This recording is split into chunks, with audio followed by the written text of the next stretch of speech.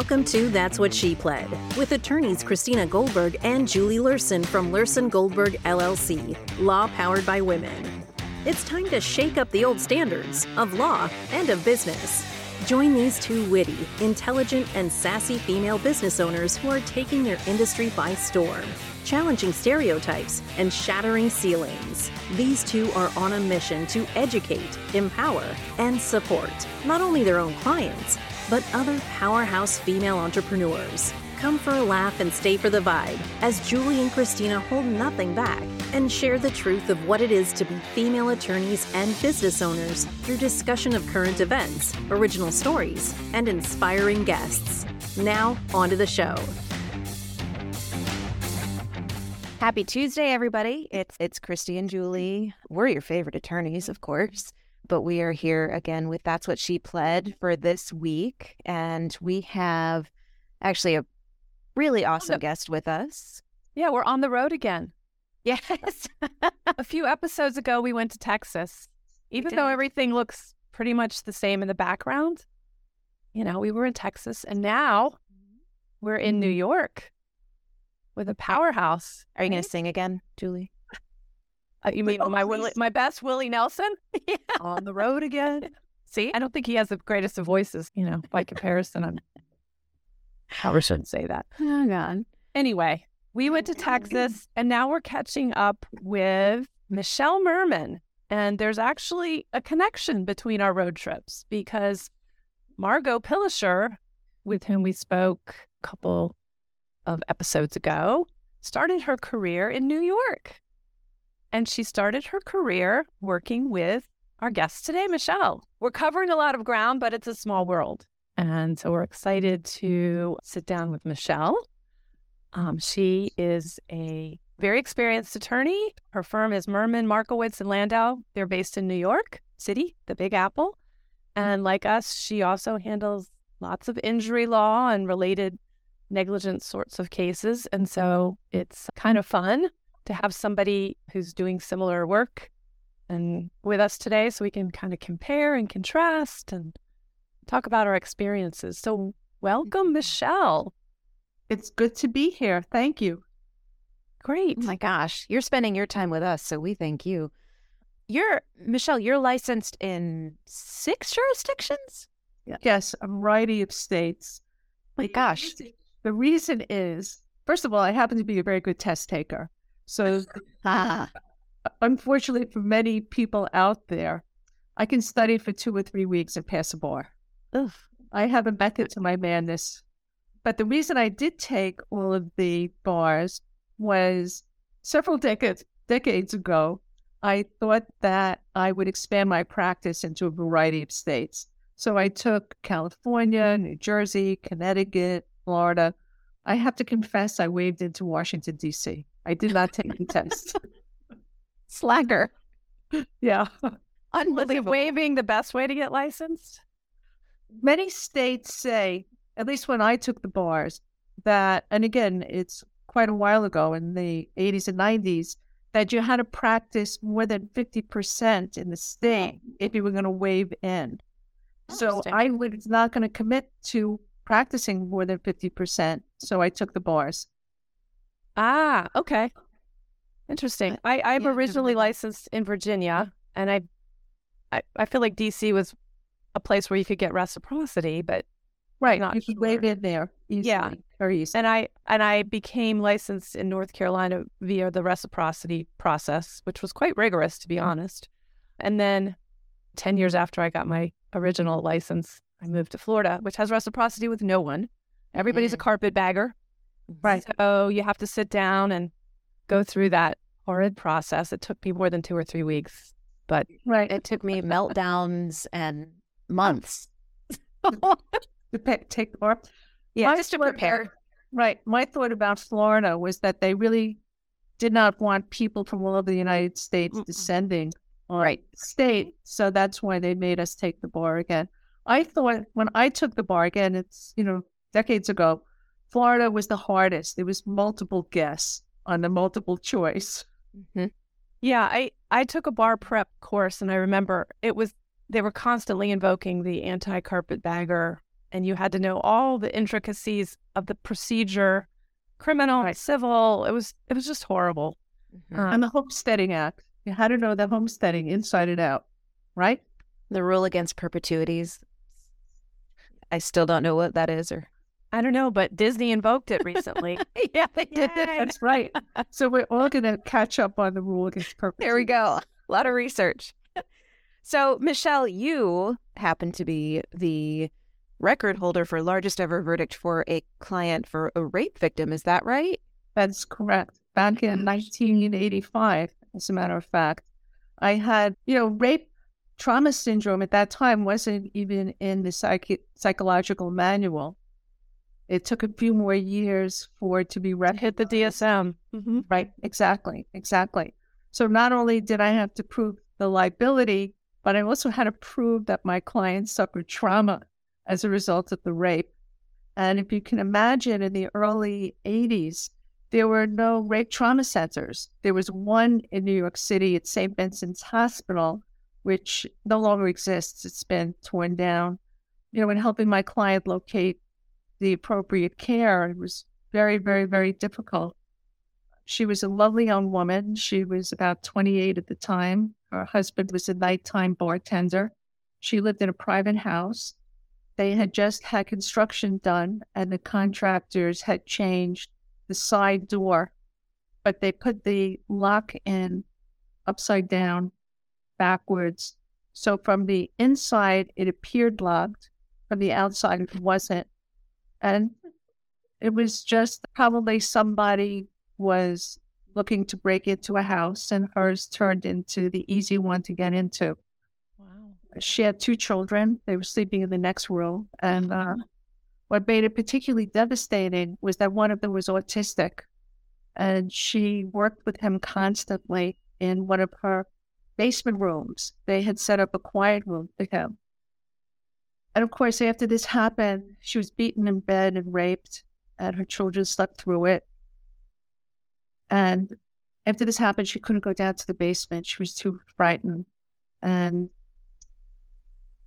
of course, it had ramifications in her marriage and in taking care of her own children. And she was from Ireland. She had a beautiful brogue and a very religious woman. And she could never get peace because of this. What was interesting was that her priest recommended a book to her written by a rabbi. Of course, it's hard to forget some things like this. And the book is still used. It's called When Bad Things Happen to Good People. Mm-hmm. Exactly. And my jury was out for several days, and they prayed. They told me afterwards they prayed each time before they sat down to discuss the case. Wow. Oh, wow. Gosh. That's incredible. Victory. That's impressive. I mean, tragic. Right. It was tragic. Well, that sort of leads me. I mean, you have your accolades are longer. It's just a huge list. You lead the New York State Trial Lawyers Association, founded the Brooklyn Women's Bar Foundation. You give back in all sorts of ways, large and small, support kids, at-risk groups, museums, all of that. But I think and tremendous, unbelievable. But what really made you get into becoming a lawyer? What's your path? What's Michelle's path? And injury law. Injury law. Well, the joke is I fell into injury law because it was not pun intended. Right, no pun. Well, a pun is intended. But I was always very, very active in the community, always. My father was, his parents were, my aunt was. I remember in high school thinking I was very liberated, and I announced to my father I was going down to Washington to do the anti-war demonstrations. He said, "Terrific, we'll all go." And there I was with my parents and my sister and my aunt in another car, and all my thoughts about being so liberal and progressive and ultra just went down the toilet. You had all these chaperones with you. Right. Well, they were going too. Because well, of course. Right. It was very hard to break out. Right. Anyway, so that's how I grew up, in a very engaged family. I went to Sarah Lawrence And again, Sarah Lawrence was a women's school, but by the time I was there, it was starting to have men. And again, the school was very liberal, was very engaged. And I decided in my third year that I was going to apply to law school. I had a very good friend there who was a young Quaker man who was not a draft resistor. In other words, he was an evader. He didn't sign up for the draft. Again, you have to remember this is 1972, 73. Yeah. He believed that you could not support the war effort at all. So he was caught, of course, by the FBI, and he ended up in a Kentucky federal prison for approximately a year. We're talking about, a very nice young man. And he said he was very lucky because he wasn't thrown into the general population. He was put into the library. So he had a chance to get to know people gradually so he didn't become a victim right away. But his experience and the stories that he told me made me very interested in prisoners' rights. And I ended up applying to Antioch Law School. It was the second year the school was in existence. And so I was applying in 72 to 73. I started in 73. And we were the first school in the country to have a clinical program. The school was started by Jean and Edgar Camper Khan. She was the first Black woman student allowed at Yale Law School. Oh. And their vision was to start a poverty law firm with the students as the interns and lawyers in Washington, D.C.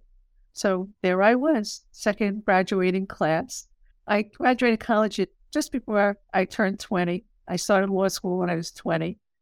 And I was representing prisoners on disciplinary shots and helping with habeas corpus and going through all their other clinics. They had a family law clinic, a commercial clinic, and it was really a fantastic experience. Yeah. Yeah. Just go ahead and jump in at the ground running. Exactly. Yeah. Well, it's a great way to find out what you love and what you don't love. So what I wanted to do, I wanted to come back to New York. I was not going to stay in Washington, D.C. To me, it felt very much like the South, and especially then. Yeah. And I came back to New York, and nobody at all knew what Antioch School of Law was. We had no reputation. We had nothing. It's very hard to find a job. And I write to places for a job, and they write back, "Dear Mr. Turchin." My maiden name is Turchin. And Michelle, I guess they figure, it's really Michael. Exactly. So I got a lot of Mr. rejection letters. My father was a lawyer. He was a tax lawyer and a CPA. And he ran into a friend who said that Arthur Spat, who ultimately took the bench in New York and made it to the federal bench in the Eastern District, needed an associate. So I went over there, I interviewed, and Mr. Spad said, "Come back tomorrow," which was a Saturday. And I said, "Well, I guess I'll meet the rest of the people for my second interview." I walk in the door, and he said, "And these are your first clients." Oh. I didn't even know I'd been hired. I was so naive. So I thought I was hired to do corporate commercial work. But Mr. Spad at that time had been a negligence lawyer. He had a big negligence practice, a lot of medical malpractice cases. And I did corporate commercial work for him. And then he sent me to court one day to answer a case and get an adjournment. The judge would not adjourn it. He said, "Go pick a jury." I called Mr. Spat. He said, "Go pick a jury, counselor." Okay, so the theme continues. Oh, right. So you're just in the pool, and you got to figure out a way to exactly navigate. And so I know you So I know you spoke to Margot, right? And I think she had those sorts of experiences. Exactly. That's exactly how I ended up training my lawyers, because you can explain, you can talk, you can study, you can practice, but there's nothing like standing up for the first time in front of a jury and having to say what you want to say. Yep. Nothing really prepares you for that. There's no. No, not a thing. Right. Oh my gosh. So do you consider Mr. Spatz and some of these folks mentors? Yes, definitely. Arthur Spath was definitely a mentor. Definitely. And again, because of many of the things that he did, he was so encouraging, number one. Number two, everything I did, he thought was fantastic. I don't think we have bills of particulars in Florida. It's a pleading device we have in New York. It's very old-fashioned. First, you serve a summons and complaint that starts the lawsuit. The defendants answer the lawsuit. That's called the answer. They serve a demand for a bill of particulars, which is a series of questions designed to elicit more information about the case. Just what your claims are. It's not supposed to be proof or evidence, just claims. Anyway, one of my first cases with SPAT, which I ended up trying several years later, was an assault case in, not a Burger King, but something along those lines, a McDonald's or Burger King.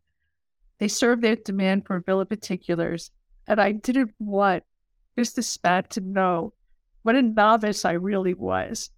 So I took this document home with me. I spent the entire night writing it. It was a masterpiece. It must have gone on for scores of pages.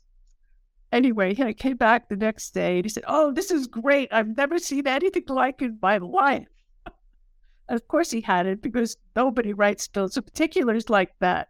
You answer a question, yes, no, maybe, and you go on to the next one. Right. Less information, the better. Right, exactly. I was writing books. But what he did was he provided me with multiple opportunities to learn, regardless of the seriousness of the case. And of course, he was there to make sure that I was on the right track. But I argued motions, I did appeals, I argued appeals, I tried cases. Whatever was there, I had an opportunity to do. And not just second seat, although I did second seat him on some major cases. Yeah. Oh, fantastic. What's your favorite area of law? My favorite? I don't know that I really have a favorite. There are particular cases, and I shouldn't even say cases. What I should say, there are particular people and their problems and issues that jump out at me. Yeah. And that I feel that I want to make sure that I get the 100% right resolution for that client.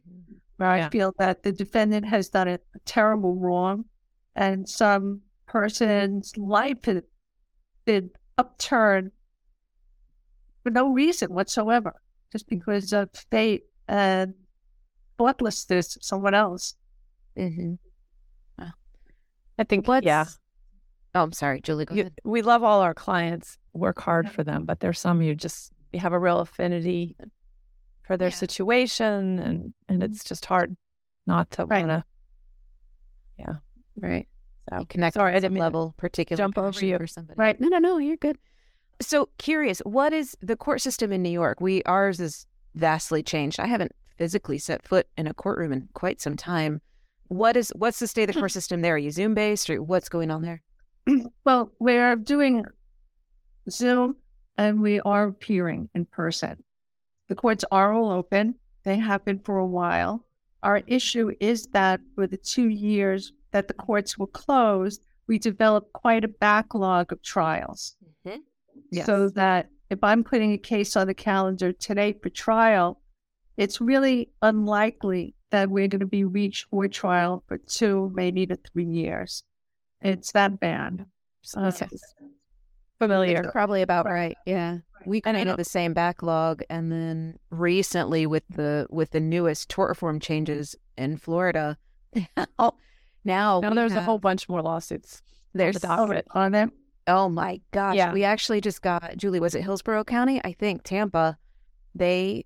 Judges there decided we're going to enter automatic stays in these cases, and the stay will expire on a date that coordinates with the case number. So they divided case numbers because they cannot handle the tens of thousands of cases that were filed within a period of a week or so.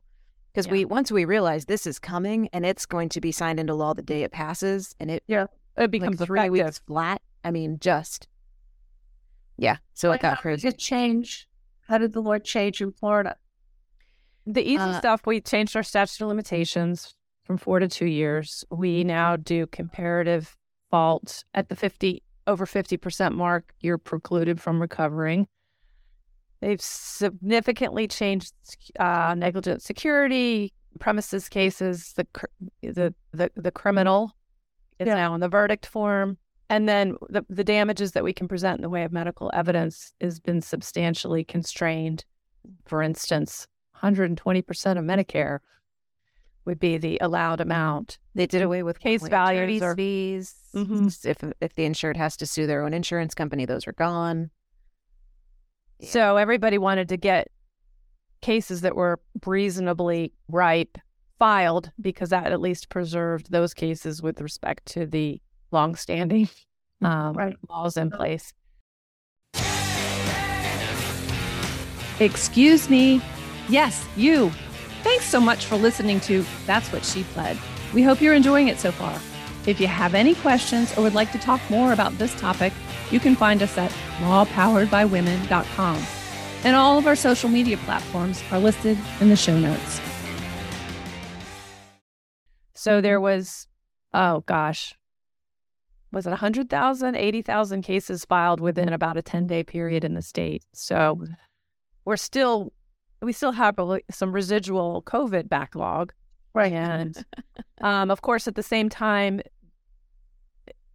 all the courts started really cracking down on making sure cases were not languishing on the docket. So, we have these case management protocols, which envision an 18-month, from filing to trial time frame. So good luck. Right. Yeah. Right. A whole bunch of variables at play. Yeah. So in New York also, what makes it somewhat challenging is that a lot of the judges have their own rules. So that from court to court, you can have one judge asking for Zoom conferences, file your papers, do this, another one come in person, argue this. Wow. And it gets very confusing. Yeah, we do that, local rules, and with the judges, it definitely pays to know your judges. For sure. For sure. Although I think broadly speaking, like non-evidentiary stuff is always going to be via Zoom. Now it seems like. Yeah. Which is, I appreciate it, but there are I'm sure you see too, Michelle, do you see people on Zoom? You've got an attorney without a jacket on and sitting outside on a park bench drinking his coffee during a hearing. And I say his, that's interesting. That's only because of what I've seen. But that drives me crazy. I mean, there's a courtroom decorum. I don't care if I'm sitting in my office or in the courtroom. There is still an appropriate way to appear. Oh, my gosh. Right. That's horrifying to me. So I really haven't seen very much of that. I see attorneys coming, perhaps not dressed up in a suit, but certainly dressed at least from the waist up. Well, we're all guilty of that. Yeah. Well, that's good. But I've seen it. Maybe it's a Florida thing. No, it's probably not. I've heard the stories of people speaking inappropriately, acting inappropriately, dressed inappropriately. Right. I have a feeling that if they appear in front of judges, then the judges say, "This is that." You're smashed. Right. Please leave my courtroom until you're prepared. You saw the cat filter guy, and that went viral. Yes. Right. But then I had a hearing that I was in where the defendant, I don't remember what it was, but he showed up, and you can type your name at the bottom of the screen. You can tell him who's appearing. Right. It said something really inappropriate, really obscene. And so the judge is going, okay, who's the person with the whatever? I felt so bad for this guy because he goes, my brother set this up for me and I have no idea what he put in there and he's just playing a prank on me and I'm so sorry, Your Honor. It was funny. I was mortified for him, but things like that. I mean, it's check your name when you log in. The expectation is you know your way around Zoom and you know what to do, which of course implicitly would include making sure that Right. Your name is correct. Sure. Well, at this point, yeah, I think most of us started learning Zoom in March of 20, right? Exactly. The pandemic started. Right. Now we're conversant. Right. Now it's just, it's second nature. So there's definitely some good parts. On the other hand, I miss the feeling of we're doing this the right way. I know my clients are paying me for a job. I might as well go to court and do it. Yeah, I get it. Well, I think the Zooms have, in a lot of instances, speeded up the process, because before, for us in New York, we have a discovery conference at the beginning of the case where they used to be called 8As or preliminary conferences. So everybody would have to appear, and you'd end up sometimes in a courtroom with another 100, 150 lawyers. Right. Take forever. You'd have to come back at 2:00. So conceivably, one lawyer could be tied up on one case all day long. This way, with Zoom, the judge can get a lot of things done. The attorneys can get a lot of things done. Whereas we do a lot of these preliminary conferences without any court intervention and just submit them to the court for signature. Same thing happens with oral arguments. Same thing can happen with the settlement conference. How many times do you need to go to court to hear your adversary say, Your Honor, I haven't gotten anybody yet. I need another adjournment. So at least this way, things are handled somewhat more expeditiously. Yeah. Yeah. Yeah. And just the geography of it, too. I know there are attorneys, for instance, that do lots of sort of smaller things, and they'd be racing up and down from, this county court to that county court. And now that can knock out a whole lot more, behind their desk. So, So what's your average day look like? Are you in the office? Well, again, unfortunately, we're not trying very many cases. I don't know exactly what the statistic is right now, but the last time I checked, the New York City is divided into counties. We have 5 counties in New York City itself. Brooklyn had tried about 270 cases. Manhattan had tried about 50. The Bronx about the same. And Queens even less. So with the small number of cases being tried, the delays, we're not really getting into court to try our cases as much as I'd like. And the times that I've gone to conferences, it's been a little frustrating because I go on a case that I expect will be conferenced, and it's just adjourned because there were so many cases on that particular day to conference. Right. But we're ready every time that case is called, whatever case it is. And how frustrating is it to go back to your client and go, no, sorry. Right. Again. Right. Because it's not great for the client. Yeah. No, it's not. And at some point it's unfair. I don't like using the word unfair, but it's unfair to circumstances and clients who are going, okay, I am strapped. I can't wait any longer. And unfortunately, that's what happened during COVID with us, is we just had so many clients who were right on track for trial. Right. So many of them who said, no, you don't hear me. Go ahead, settle. I can't wait. You have to resolve this. And we're going, please don't resolve. But they don't have any choice. And the longer it gets pushed out, it just compounds the losses, it seems, and they give up.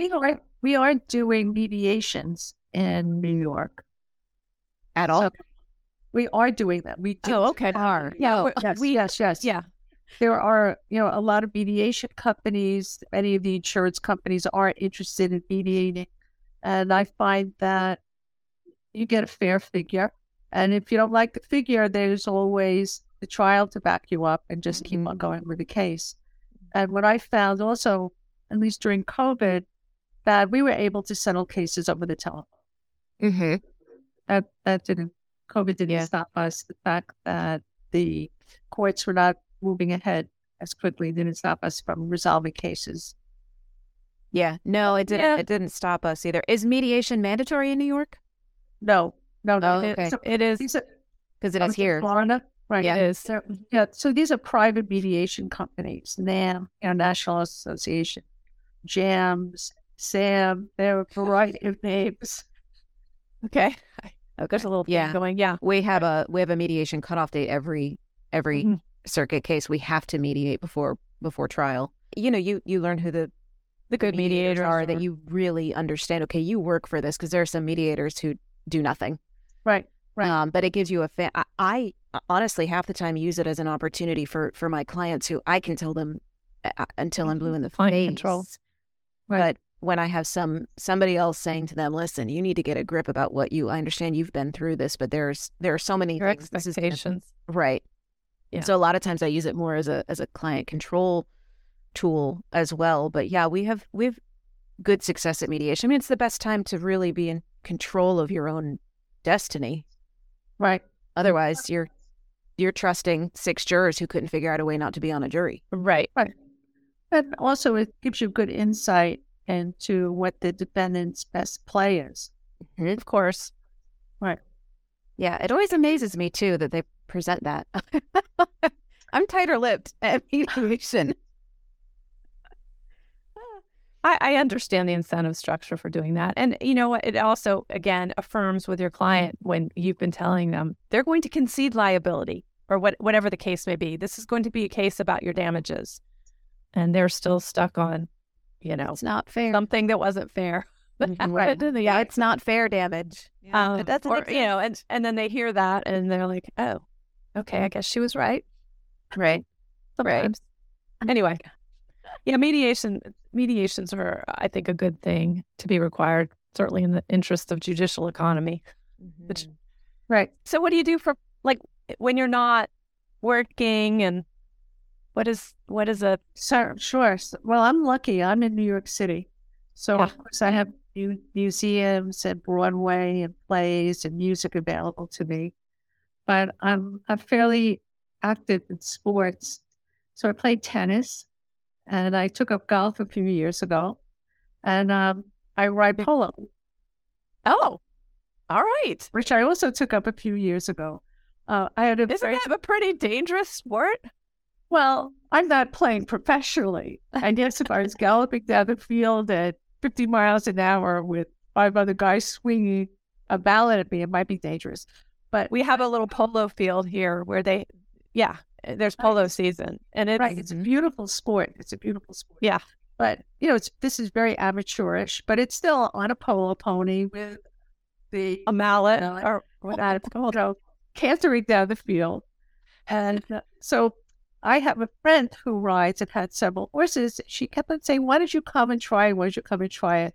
And one summer I did try it, and I just fell in love with it. We're out in a beautiful field in Long Island at Riverhead.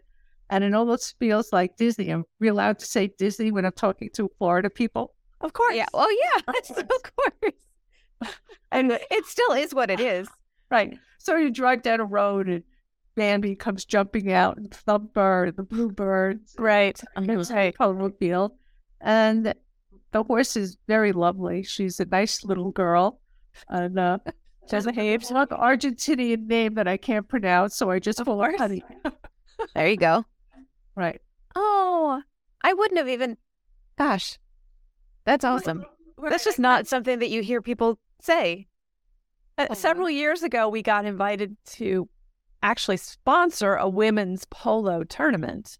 Okay. So we got to see women in action too, which was fun. It was a great afternoon. Yeah. Pretty cool. It is. So A lot of fun. no pickleball? No, I play tennis. I don't. Yeah. Well, right. I just had to ask because, I didn't even know what pickleball. That's a thing. They just built a new facility. Julie, I bet you saw. They just built a new indoor pickleball facility locally. Club. Excuse Right. me. Club. I understand it's the fastest growing sport in the country. Yeah. LeBron James and Tom Brady, and, they've got all these celebrities, investing and promoting. So it's crazy. Right. But it's also a sport that drives, I think, people crazy because it makes this very annoying noise. Exactly. So they put these pickleball courts in. People think it's great until they have to listen to the dink, dink, dink all the time. Oh, So I know. I know. It's when I sold my house, a potential buyer, because we had a lot of property in the back, a potential buyer wanted to know if the HOA would allow them to install a pickleball court in the backyard. Okay. And I had never heard the word pickleball. This is a couple of years ago. I'd never heard the word. What on earth is that? So that's okay. And now suddenly it's everywhere. So I understand there are a lot of injuries from pickleball because people think that it's easy to do because it's a smaller court and it's a smaller racket. But in fact, you have to be pretty nimble running back and forth. Yes.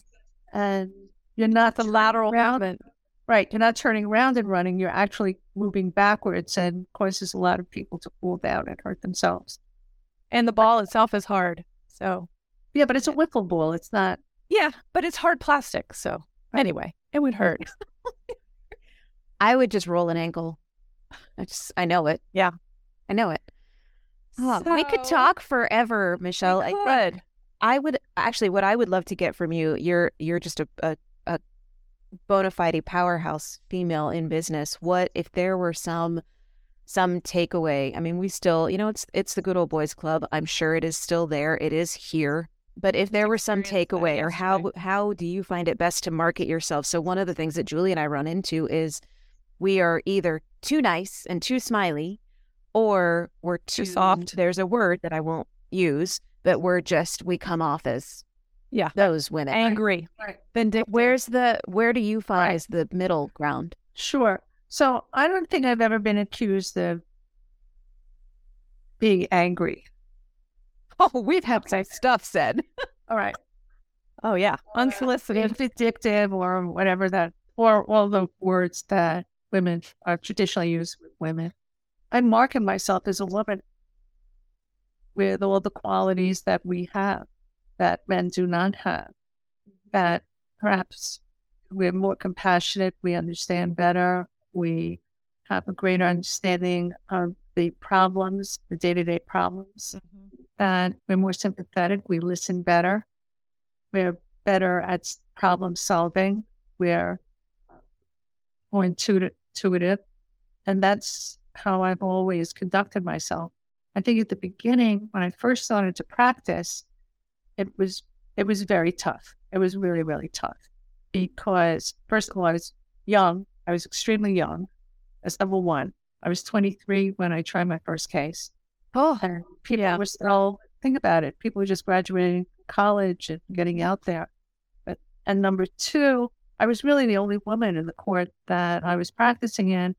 And the guys there treated me like a joke. Every single case, no matter how simple, I had to come into court with copies of the law because no matter what I said, the guys would laugh. That was their way of dealing with me. And I'd have to show the judge the law. And of course, the judge would know the law, but regardless, I had to go through this whole charade of proving that I knew what I was talking about doing. And eventually, I tried one case after the next. And back then, the jurisdiction in Brooklyn in civil court was $10,000. And I know it sounds like, so easy to get a $10,000 verdict from a jury, but frankly, it wasn't that easy. But I kept on hitting the bell, as they would say. So you do that enough, and the lawyers take notice. They stop. Right. They're like their daughter, their toy, the funny thing on the block, and they say, "Oh my goodness, I really have to take this woman seriously." Right. Yeah. So it's time and preparation and effort and understanding. You're going to face it. Right. But as far as marketing, I just always try to be who I am. That's it.